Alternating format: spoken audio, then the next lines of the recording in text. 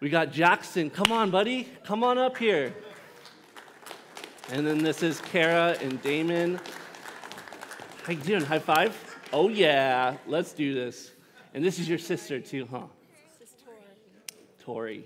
Awesome. All right. So, Jackson, right up here. And let's get you with your mom and your dad.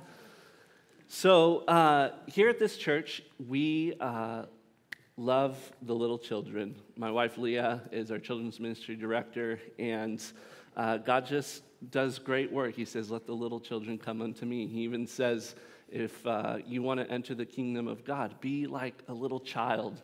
And we know that to enter the kingdom of God is to enter it by grace through faith. And when a person comes to a decision of faith, we believe the person makes a public declaration of that faith through baptism. But we also just want to take a recognition at an early age in children's lives and say, we want to dedicate these children unto the Lord, just so that as a church family, we can be praying together. And that's what we want to come alongside you guys, to pray for you as parents, to pray for you as children, and to just ask for God's blessing to be upon them. So that's what we're doing. You ready, Jackson? We're going to pray for you, little buddy. You look excited. See, we all got to be a little bit more like that in our faith, you know? So, love it. Well, let's pray.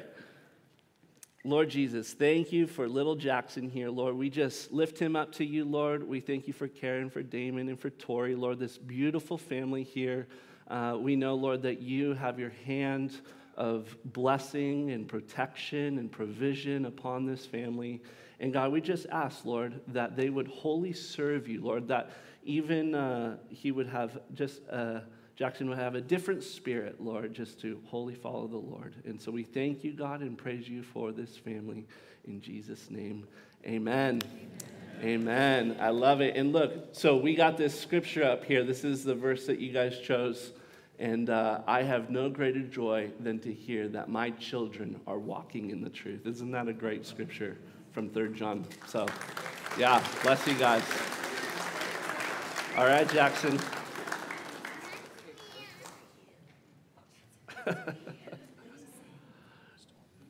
Yeah, I can. Cool. All right, love it. All right, well, good morning, and let's dive into God's Word together. So we are in the book of Hebrews, been going through verse by verse. So if you've got your Bible, please open it up to Hebrews chapter 8. And we are just excited for all that God is going to speak to us today through His Word. So as you know, the letter of Hebrews was written to early Jewish Christians, and it was written in order to convince them in many ways of the superiority of Jesus Christ. And that's what we've been learning. We've found out that Jesus is the great high priest of a better covenant. And that awesome truth about our Lord is now going to come to like a head, like a summation here in chapter 8. And so this chapter kind of really needs no introduction because the first verse gives one to us when it says this. Now, the point in what we're saying is this. Don't you just like that? The point in what we're saying is this. So we're going to find out what that point is in God's Word. So Hebrews chapter 8, we're going to cover the whole chapter today. So let's just get right to it. Starting in verse 1, read with me. It says this. Now, the point in what we're saying is this. We have such a high priest, one who is seated at the right hand of the throne of the majesty in heaven, a minister in the holy places, in the true tent that the Lord set up, not man. For every high priest is appointed to offer gifts and sacrifices. Thus it is necessary for this priest also to have something to offer. Now, if he were on earth, he would not be a priest at all, since there are priests who offer gifts according to the law. They serve a copy and shadow of the heavenly things. For when Moses was about to erect the tent, he was instructed by God, saying, "See that you make everything according to the pattern that was shown you on the mountain." But as it is, Christ has obtained a ministry that is much more excellent than the old, as the covenant he mediates is better, since it is enacted on better promises. For if that first covenant had been faultless, there would have been no occasion to look for a second. For he finds fault with them when he says, and then quoting from Jeremiah, "Behold, the days are coming, declares the Lord, when I will establish a new covenant with the house of Israel and with the house of Judah, not like the covenant that I made with their fathers on the day when I took them by hand to bring them out of the land of Egypt. For they did not continue in my covenant, so I showed no concern for them, declares the Lord. For this is the covenant that I will make with the house of Israel after those days, declares the Lord. I will put my laws in their minds and write them on their hearts. And I will be their God, and they shall be my people. And they shall not teach each one his neighbor and each one his brother, saying, know the Lord, for they shall all know me, from the least of them to the greatest. For I will be merciful toward their iniquities, and I will remember their sins no more." In speaking of a new covenant, he makes the first one obsolete. And what is becoming obsolete and growing old is ready to vanish away. Good stuff. Let's pray. Lord Jesus, thank you for your word. God, we ask, Lord, that your word would penetrate into our hearts, Lord. For those who already believe in you, we thank you, God, that your word is hidden in our hearts, even written on the fleshly tablet of it. Spirit, would you illuminate these truths so we could be reminded of the greatness of Jesus? But God, I pray for those who may not know you yet, Lord, as God and Savior. I pray that today they would hear of your goodness, they'd hear of your grace, and they'd be drawn in to receive from you eternal salvation. We pray it in Jesus' name. Amen. Amen. Well, I appreciate how verse 1 begins when it says, "Now the point in what we're saying is this," because the writer of Hebrews doesn't want anyone wondering what it is that he's trying to say. He wants to be very clear with his points, and I believe that he has been. He's been making these careful points, just building one upon another, so that we could draw certain conclusions about who Jesus is and about what Jesus has done for us. For instance, we've seen most recently that Jesus is our great high priest after the order of Melchizedek. And that is, Jesus is both our king and our priest of the Most High God. And Jesus is not only the priest, but he is also the sacrifice. Because you see, what Jesus did is when he died upon the cross, he went into the inner sanctuary, the heavenly sanctuary, and offered up his own life as he atoned for our sins once and for all when he died. Amen? Amen. And so look again at verse 1 to see then what the main point of all of this is. Anyway, it says this in verse 1. Now the point of what we're saying is this: we have such a high priest, one who is seated at the right hand of the throne of the majesty in heaven. Now, all the way back in chapter 4 of Hebrews, do you remember that? Probably not, because we've just been going through kind of slow. But all the way back in chapter 4, the writer first introduced this fact that Jesus is our high priest. And as probably a lot of Gentiles that might not have connected right away, but for the Jewish people, that would have connected immediately. But this is what he is. Jesus is our high priest. However, we've seen that Jesus is not a priest according to the law of Moses, because he did not descend from the tribe of Levi. So if Jesus is not a priest of Levi after the order of Aaron, and if you're kind of lost, you got to go back a few messages and listen. But if Jesus is not a priest of Levi after the order of Aaron, then this means that he would need to have to be a priest of another priesthood.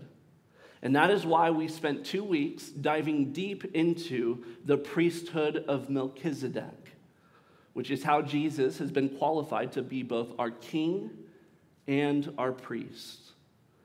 And look, there's been a reason for all of this sort of meaty, right, historical and theological information. These aren't just interesting theological and historical points just so that we can say, wow, those are fun facts. No, there's a point in what we're saying in all of this. And the point is this: we have such a high priest, one who is seated at the right hand of the throne of the majesty of heaven. So can't you picture it right now? And look, this requires that you would, just in a sense, in your own head and in your own heart, picture with faith Jesus there right now in heaven. He's there at the throne of the majesty of heaven, seated at the right hand of the Father. And what is he doing? Well, we heard that he is interceding for us. Do you picture it? Jesus there, some kind of throne. We don't know exactly what it looks like, but Jesus, the Son of God, seated next to his heavenly, majestic Father. You can't really quite picture what that would necessarily be like, but with faith, we say, yes, that is happening right now. Jesus is enthroned in heaven next to his Father, and he's praying for me right now. Do you believe this? Good. I do. See, I believe it because the Bible is telling me that it's happening right now. Look at the grammar tense of these particular words in verse 1. It says, we have such a high priest. It doesn't say we had such a high priest. It doesn't say we will have such a high priest. It says we have such a high priest. Jesus is currently serving us in this way. See, we have Jesus serving us from heaven right now as our eternal high priest, who is himself the final offering for sin, since he lives by the power of an indestructible life. So the Son of God, at one point in history, descended in what is called the incarnation. God the Son, who has always existed, took on human flesh, and he lived a perfect life. And after about 33-ish years, he was sentenced to crucifixion by the Romans. And there on a cross, God saw that death of his Son as a sacrifice. The Bible says that the Lamb of God was slain before the foundations of the world. And so as Jesus hung upon a cross, it was God the Father looking upon his Son as the sacrificial offering that would cover sins once and for all. And Jesus died on the cross. He spoke many words, but one of the words he said was tetelestai, which means it is finished. It has been paid in full. He gave up his last breath. Some of his disciples, secret disciples, at one point, pulled him off of that cross, laid him in a tomb, but 3 days later, Jesus rose from the dead. And he appeared alive to his disciples and even to over 500 witnesses, some who, when this book of Hebrews was written, may have still been alive. And then after being raised from the dead, Jesus ascended to heaven and he sat down. And he is there right now, seated at the right hand of the Father, serving us as our high priest. Now let me point out one other word tense in verse 1, and it has to do with the posture of Jesus right now as he's in heaven. Do you see there that Jesus is one who is seated at the right hand of the throne? The verb seated has the idea that Jesus sat down and he remains sitting. Now, why is this important? It's important because Jesus is in a posture of rest, because his work is finished. And this also speaks not only of the posture, but of the position. It says he's at the right hand of the majesty on high. That's the highest position of honor that can be given, is at the right hand of the throne, and it was been appointed to the Son. So Jesus is there in heaven, seated at the right hand of the Father, in that place of honor forever. Okay, well, What's the point of all of this? That's what the writer of Hebrews is trying to get across to us. These aren't just fun facts, sort of, like what would that look like? The point of all of this is that we have such a high priest. He's alive. He's well. He's not in heaven pacing back and forth like, oh man, what's going on down there? Things are getting really out of control. I mean, I've never seen anything like this before. What are people doing down there? No, Jesus is calmly seated at the right hand of the Father. And he's praying for us because we need a lot of prayer, don't we? But he's there in heaven. And not only that, but we can go to him there. Hebrews has told us that we can go boldly to the throne room of grace, that we can go and obtain grace and mercy and help in time of need. So if you need something from God today, you can just go right to the throne of God and make your request known. And here's what I believe the point is. I believe the point is that we should not be, it shouldn't be the experience of Christians to enter heaven for the first time at their death. It should be our spiritual experience constantly. We are to live in the throne room of God, by faith that is. But our lives are to be lived in light of this truth of what God is seeking to do in us and through us by our Lord Jesus Christ. So heaven should not be this totally strange place when we come into it in a physical sense, because we have already been there in a spiritual sense. So the question is, when was the last time you approached Jesus on his throne to receive help? Because you have direct access. You can go to Jesus because he forever serves us from his throne of honor. And that's not all, though, but look at what Jesus is also doing in verse 2. It says, Jesus is a minister in the holy places, in the true tent that the Lord set up, not man. So this word minister is really interesting, right? Because combined with what I've already just said, because the word minister means a worker for the people. That's what a minister is. They're a worker for the people. So Jesus is working in the holy place.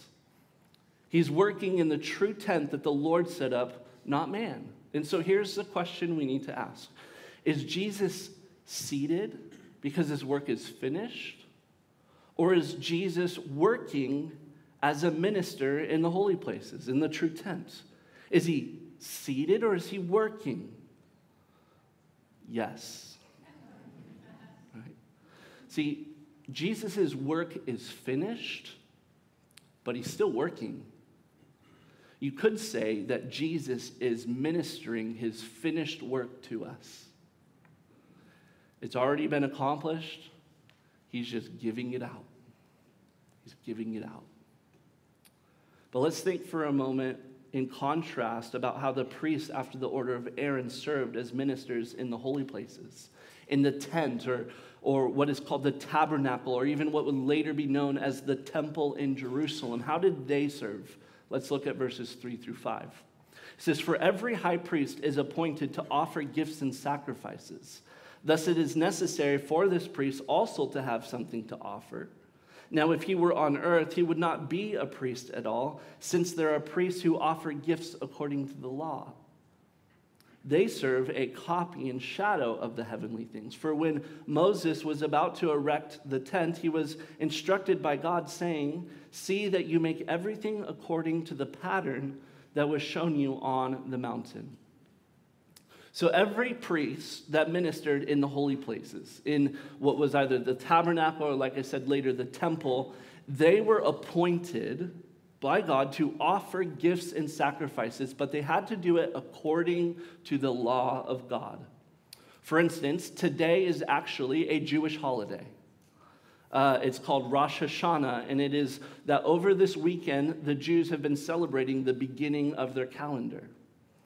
And this also marks the point where there is a 10-day period of prayer and repentance and fasting because 10 days from now is the holiest day on the Jewish calendar, which is Yom Kippur, which is the Day of Atonement. And it was on that particular day when the Jewish high priest would enter into the Holy of Holies, the inner sanctuary. He would go into that holy place where God's presence dwelled, and there he would offer a yearly sacrifice. And that sacrifice would atone for the sins of Israel for a year. But even after the Day of Atonement, there were more daily sacrifices that need to be offered repeatedly, because the Day of Atonement, though it was significant and a big day for the whole year, there were also daily sacrifices that were required. We read in verse 3 that the priest needed to have something to offer for these sacrifices, first for his own sins and then for the sins of the people. But verse 4 makes the simple point that if Jesus were here on earth, he would not be a priest at all, since there are priests who offer gifts according to the law. What's really interesting and important to understand is that that was written in the present tense, meaning that when Hebrews was first written, it was written at a time when there was still a temple in Jerusalem. Right? This is before 70 AD. You know what happened in 70 AD? That was when the second temple in Jerusalem was destroyed. And when that temple was destroyed, Israel ceased to offer sacrifices because there was no more temple to offer sacrifices in. And so until there is a rebuilding of a temple in Jerusalem, there is no daily or yearly animal sacrifices being made. And yet Jewish people are still holding to these holy days such as Yom Kippur. And this is very interesting and could take us on a real good rabbit trail. But to go there, you'll just have to come to Israel in April. So, verse 5 says, they, that is the Levitical priests, serve a copy and shadow of the heavenly things. For when Moses was about to erect the tent, he was instructed by God, saying, see that you make everything according to the pattern that was shown you on the mountain.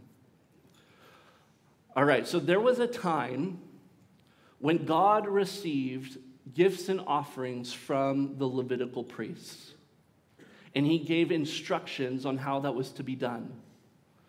He called Moses, his servant, up to Mount Sinai, and he said, Moses, I want you to make a tent, a meeting place where my people can meet with me, and I have specific instructions for how I want this tent to be built. It will be according to the pattern that is in heaven.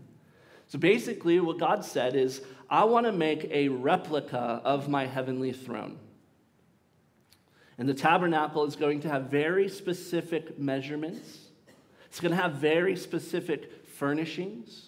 There's going to be very specific instructions for how it's to be built and then how it's to be used.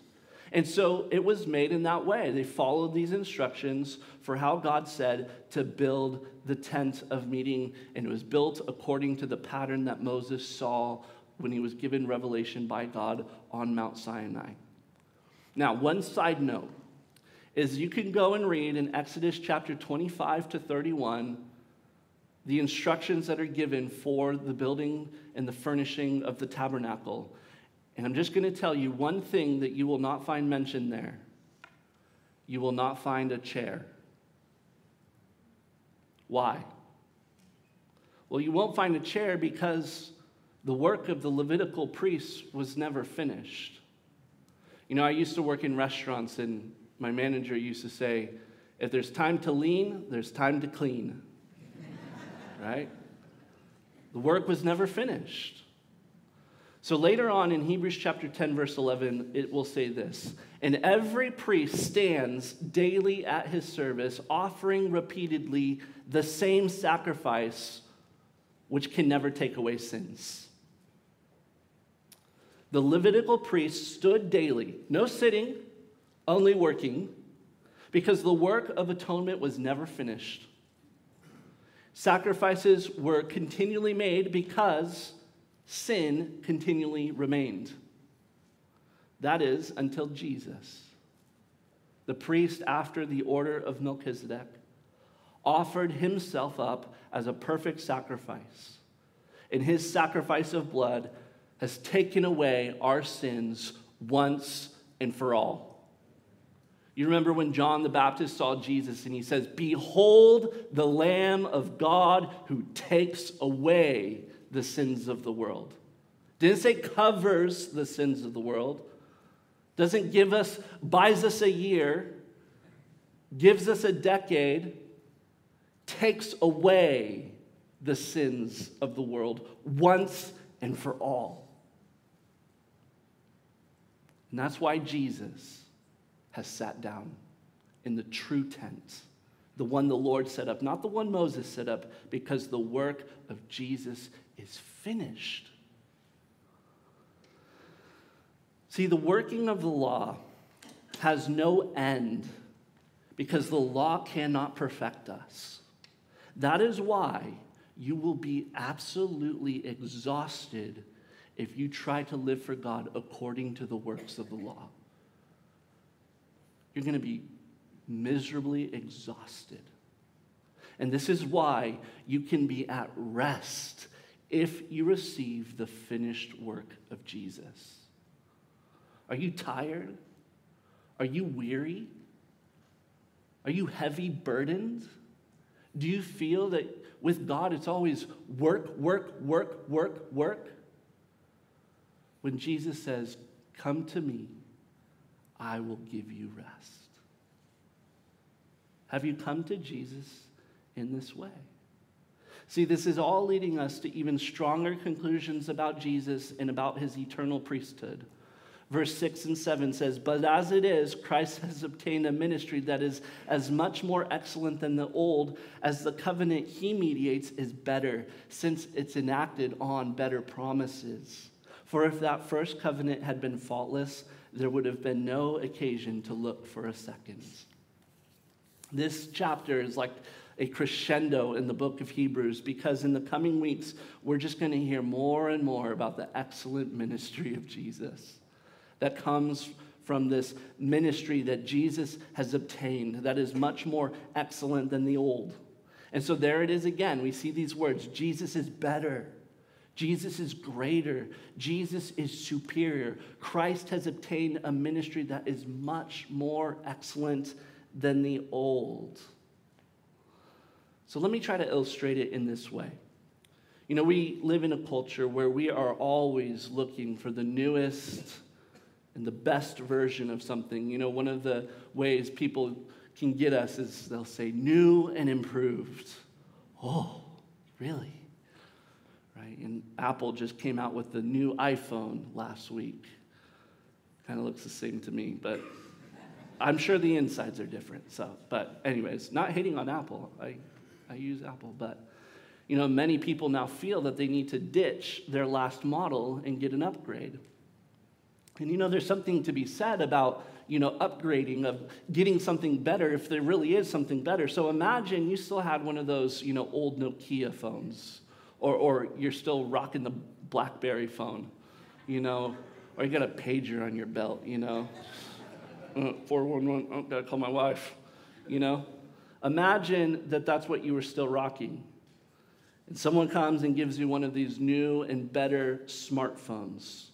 You know, I hope you would realize that there is something new, something better for you to have. Now look, new phones are always going to come up short of the point because, you know, you're like, I don't want one of those things, you know. But you get the point right, is that the new has come, and the new is better than the old. Therefore, leave the old and take the new. And this is what the Hebrews needed to hear. They needed to hear not something petty about phones, right? What they were dealing with was matters of eternal life with God.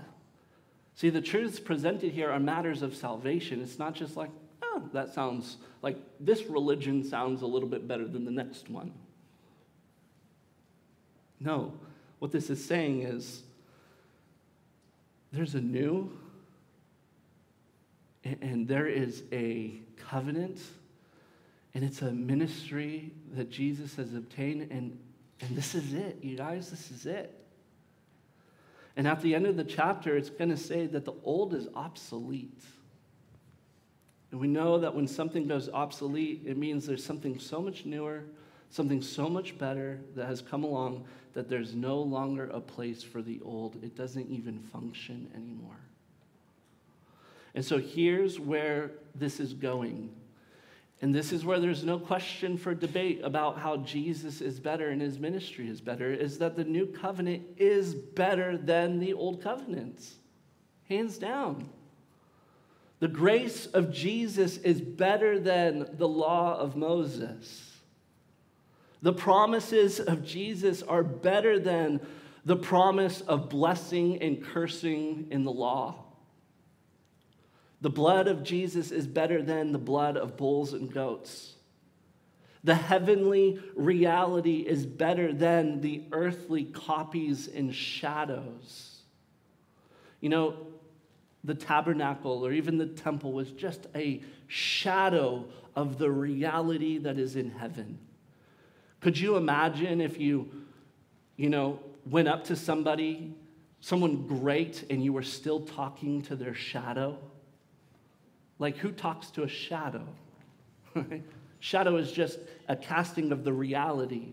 And Jesus is the reality, and he has come, and he is alive in heaven. And so there's an excellent ministry of Jesus, and that's a ministry that's going to be continually declared from this pulpit week after week, this covenant of grace that's in Jesus Christ. All right, here's what we're going to do. You're looking at the chapter, and you're thinking, Daniel said we're covering this whole chapter, and I only see that we're about halfway through, and it's about time to wrap this up. Okay. We're going to go through this prophecy that is given through Jeremiah, and we're going to be looking at some of the ways that the new covenant is much better than the old covenant. But don't worry, this is going to be unfolded in the coming weeks as we continue studying the book of Hebrews. But let's just look at a few things. Verse 8 starts by saying, he finds fault with them when he says. So, he found fault with the old, and that's why there needed to be a new. And verse 8 says, behold, the days are coming, declares the Lord, when I will establish a new covenant with the house of Israel and with the house of Judah. So this was a prophecy that was spoken through the prophet Jeremiah to Israel and Judah. This was during the time when the nation was divided. And God said, I'm going to do something new, and it's coming. I will establish a new covenant. And God wanted to be clear, it's new. It's not going to be like the old. It's different. Verse 9 says, not like the covenant I made with their fathers on the day when I took them by the hand to bring them out of the land of Egypt. Go read Exodus to figure out what he's talking about there. For they did not continue in my covenant, and so I showed no concern for them, declares the Lord. Go read the whole Old Testament to know what that's talking about. See, God made a covenant with Israel, with the fathers of Israel, with Abraham, Isaac, and Jacob, even with Moses. There's even the Davidic covenant. You can go through and look at all the covenants that God made with his people, the Jewish people. But what you're going to see again and again and again is man's failure to uphold their end of the covenant. And so the old covenant just means to cut. You know, they cut a deal where God says, I'm going to do this, and you do this. And this old covenant was based upon really blessings and curses. God said, if you obey me, I will bless you. If you disobey me, I will curse you. Now go on ahead. How did that go? Not very great. Just go read the Old Testament. You see, God knew that sin would continually remain. And that because sin continually interferes with the holiness of God, God knew that he could not go on forever like that because sin cannot go on eternally. In heaven, there will be no sin. And so there would come a time where sin would need to be judged finally and decisively. And so he says this in verse 10, for this is the covenant I will make with the house of Israel after those days, declares the Lord. Notice how many times God says, I will, I will, I will, I will. It doesn't say, You do, you do, you do. It's just, God says, I'm going to do this. Because one of the features of the new covenant is it's one-sided. God does it all. He accomplishes it all. It's not on your part. We simply receive what God has said he will do by grace through faith. And so this is what he says. I will put my laws into their minds. I will write them on their hearts. I will be their God, and they shall be my people. You know, the old covenant was written on tablets of stone, later upon scrolls. God has now written his law into our minds and into our hearts. As Paul says in Corinthians, we are living epistles, and the Spirit of God is the scribe. God says, I will be their God, and they shall be my people. It reminds me of these words in Revelation 21, verse 2 and 3, which is going to be really the fulfillment of all of this in heaven. It says, as I saw the holy city, New Jerusalem, coming down out of heaven from God, prepared as a bride adorned for her husband, and I heard a loud voice from the throne saying, behold, the dwelling place of God is with man, and he will dwell with them, and they will be his people, and God himself will be with them as their God. Doesn't that sound so nice? See, but we already have that. We have the down payment of that. We have the guarantee of that, because what God has done with the new covenant is he says, I will put my Spirit in them. No longer in fear do you approach this holy sanctuary and tabernacle that could only be entered once a year. But instead, we have been made God's temple. Do you know that you are the temple of the living God? That when Christ became your Lord and Savior, God put his Spirit in you, and he dwells in you and with you. You see, this is probably the most amazing part of the new covenant. No longer are we looking outside of how to live for God. Now, by faith, we just commune with the Spirit of God that is within us and say, oh, Lord, how do I live for you? Oh, God, how do I serve you? Holy Spirit, lead me in obedience to Jesus. Lord God, you have come in me to make me your child. And the Spirit bears witness with your spirit that you are a child of God, where you can go to God and just say, Abba, Father. And so this new covenant ministry is amazing. God says, I'm going to put my law in your minds. I'm going to write my truths on your heart.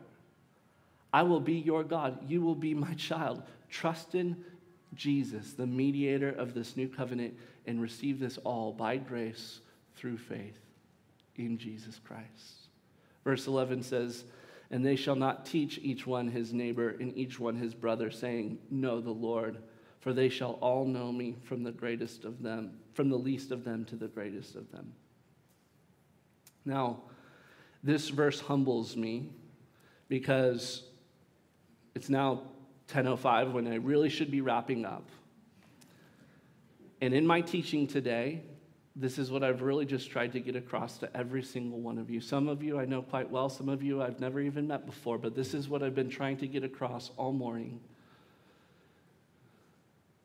That you would know Jesus, and that you would be known by Jesus.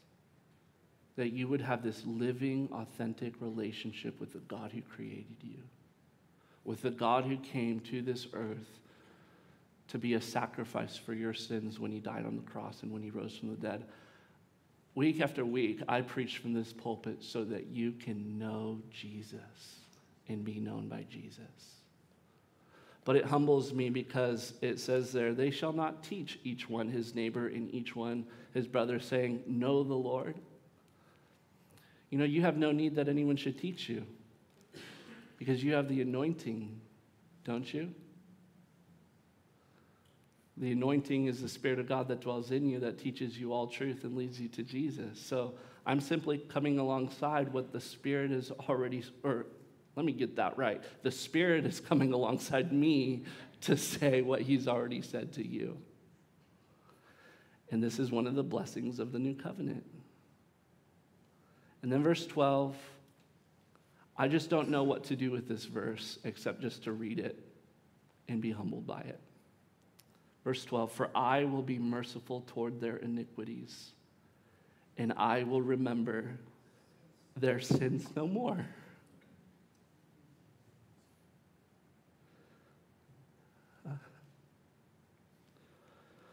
All right, guys, I laid in bed last night, tossing and turning, because, God, what is this covenant that you have made?